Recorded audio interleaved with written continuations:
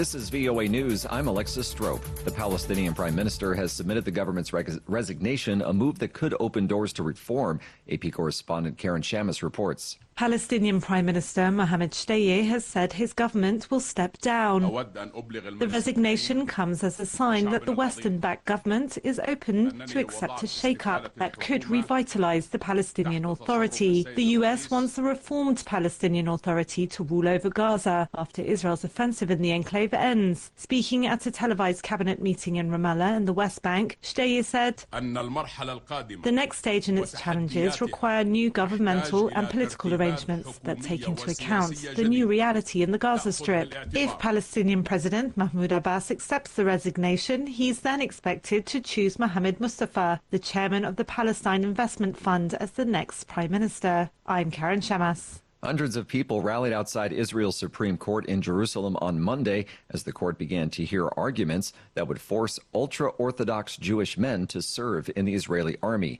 VOA's Rick Pantaleo has the story. The protest against military exemptions for ultra-Orthodox men in Israel comes as the military's manpower is strained by the nearly 5-month-long war in Gaza. Iliad Sharaga, chairman of the Movement for Quality Government in Israel, was among the protesters. We are seeking for equality in burden of military service. We do think that every citizen got the duty to serve in the army. While military service is mandatory for Jewish males, politically powerful groups of ultra-Orthodox Jews have obtained exemptions for members of their communities that would allow its men to study full-time in religious seminaries. Rick Pantaleo, VOA News. For additional stories 24 hours a day, visit voanews.com. This is VOA News.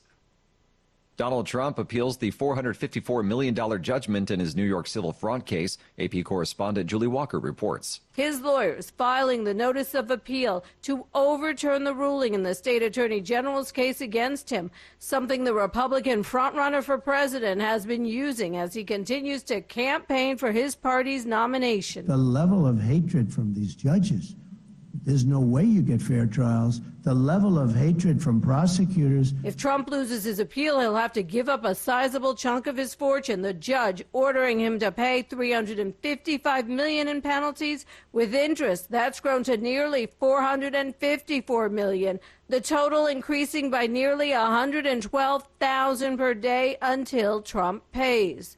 Julie Walker, New York. A federal judge says a former FBI informant charged with fabricating a multi-million-dollar bribery scheme involving President Joe Biden's family must remain behind bars while he awaits trial. U.S. District Judge Otis Wright II's order during a hearing in Los Angeles federal court on Monday reverses a different judge's earlier ruling, releasing Alexander Smirnov on electronic GPS monitoring. Prosecutors say they fear Smirnov could flee the country. He is charged with falsely telling his FBI handler that executives from the Ukrainian energy company Burisma had paid President Biden and Hunter Biden $5 million each around 2015. Smirnov has not entered a plea to the charges, but his lawyers have said they look forward to defending him at trial. An Air Force member has died after setting himself on fire outside the Israeli embassy in D.C. AP Washington correspondent Sagar Meghani reports. Law enforcement officials believe 25-year-old Aaron Bushnell started a live stream outside the embassy, put his phone down, doused himself in accelerant, and ignited it. A person familiar with the incident tells the AP Bushnell at one point said he will no longer be complicit in genocide.